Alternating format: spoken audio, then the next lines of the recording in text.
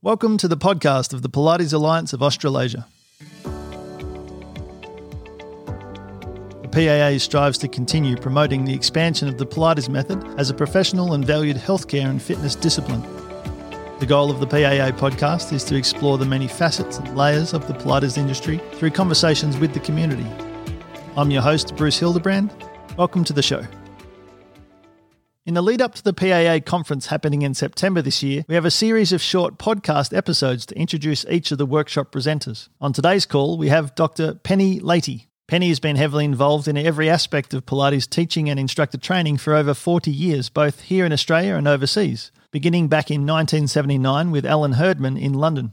From 1988, when back in Australia, Penny established Modern Pilates, one of the first dedicated Pilates studios in Australia, and has continued to develop and lead instructor training programs ever since, including the university-level course at UTS from 2001 to 2005. Penny's a regular presenter at national and international conferences, including the Mind Body Spirit Festival, the International Association of Dance Medicine and Science, and the International Foot and Ankle Biomechanics conferences, as well as lecturing to professional dance schools.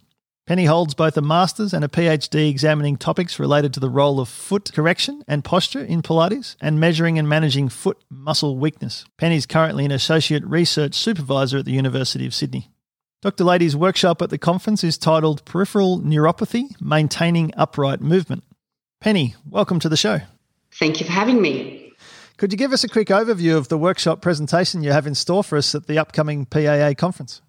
Now, this workshop, which is about feet, one of my favourite topics, focuses on the different types of peripheral neuropathy. Now, peripheral neuropathy can be caused by a number of things. The prime cause, of course, is diabetes, but we also have chemotherapy-induced neuropathy, non-specific neuropathy, and neuropathy due to ageing. We also have a familial neuropathy called Charcot-Marie-Tooth syndrome. They are all similar but also different. So the workshop is going to cover a review of the intrinsic foot muscles, considerations about retraining, and also identifying bony landmarks and muscles. It's very important to be aware of how the foot functions and being able to identify different parts of the foot if you're going to prescribe exercises. We'll also look at movement possibility through the foot and ankle and then move on to a general assessment of the foot and ankle.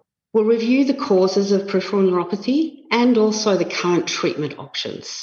We'll also consider exactly the effect that peripheral neuropathy has on the foot. And of course, that includes limitations to exercise, balance, and comfortable walking. I'll show you some assessment procedures for different types of peripheral neuropathy that you can use in a clinical way, and also review different case histories of types of neuropathy. We'll also review various exercises that you can do to manage peripheral neuropathy. So the intention is we can safely, because one of the problems with peripheral neuropathy is you can't sense what you're doing, or you have confusing sensations, or you might have crippling pain or bizarre feelings of ants crawling over your feet. So it's managing it not just in a straightforward exercise way, but managing it safely. So assessment of the foot is particularly important because if you don't assess the foot and there's any sort of abrasion, your foot exercises might make the person's foot worse.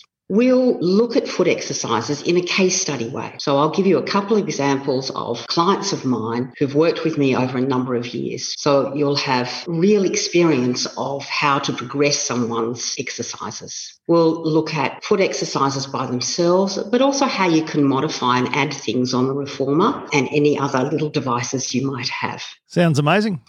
I always love hearing your passion when you speak about the foot. Thanks for sharing it with us. I was lucky enough to attend a presentation with you, Penny, at the 2007 IADMS conference in Canberra, and it's wonderful to recount the learnings that I still remember from that presentation. It was certainly a highlight for me.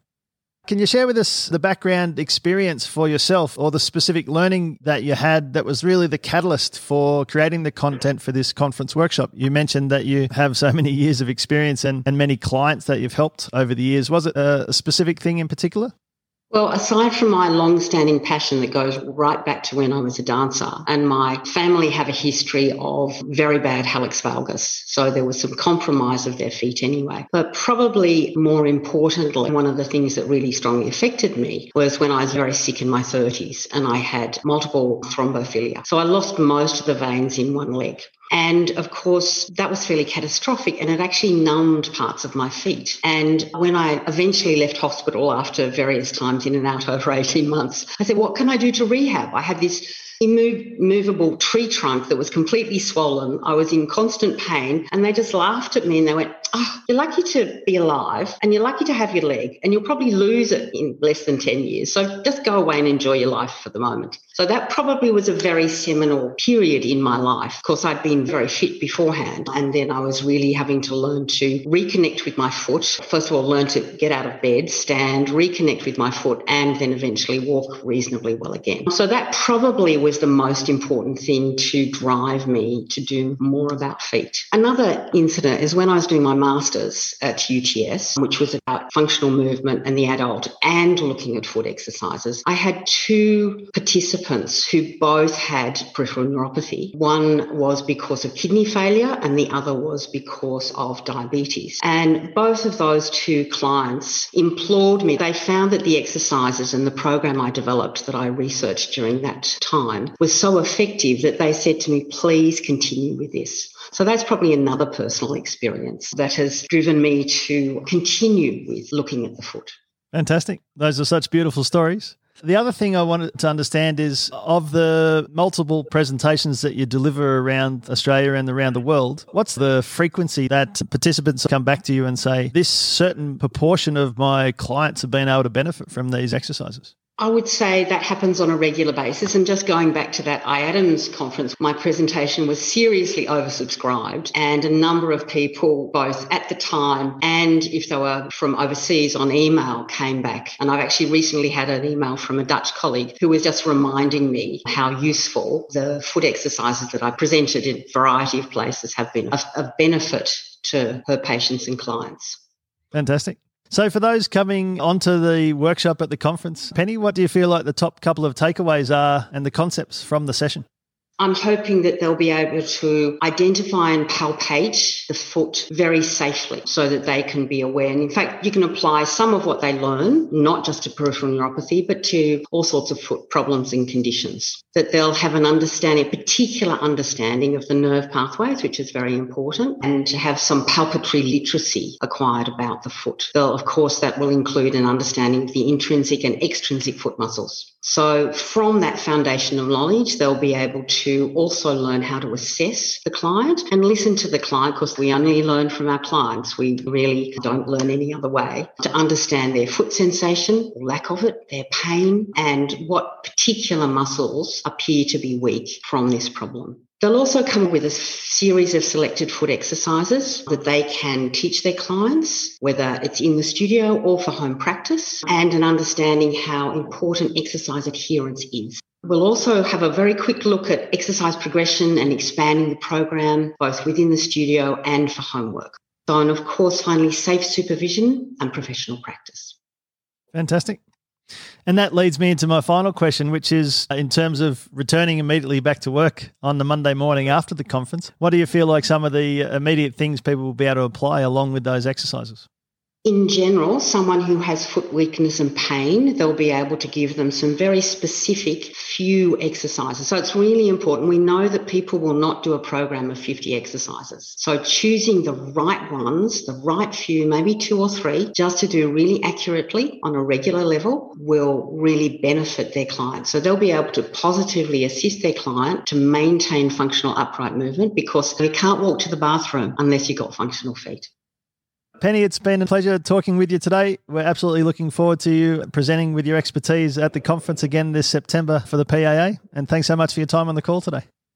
It's my pleasure, and I look forward to sharing some of that knowledge and also learning, because there'll be a question and answer time. So learning what other Pilates instructors have found beneficial or any discussion around that. Thank you. There is a membership category for every Pilates enthusiast, where the Alliance provides a wide range of information, resources and support for everything you want to know more of with Pilates. Help us expand the message of the PAA by sharing with your network of friends and colleagues today so that the Pilates community can continue to be a vibrant and inspiring network for everyone's benefit. You can become a member today by visiting the links in the show notes. For existing members, join us on the PAA Member Forum Facebook page, where you'll find an ongoing supply of resources and conversations to continue supporting you and your participation and involvement in the many levels of Pilates here in Australia.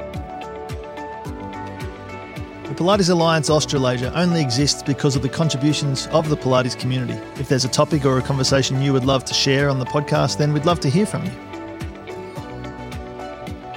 Thanks for tuning in to this episode of the Pilates Alliance podcast. Please leave your comments on the Pilates Alliance Members Forum Facebook page. And remember, for anyone who is yet to become a member, we'd love to have you put your voice forward for the benefit of progressing Pilates here in Australia.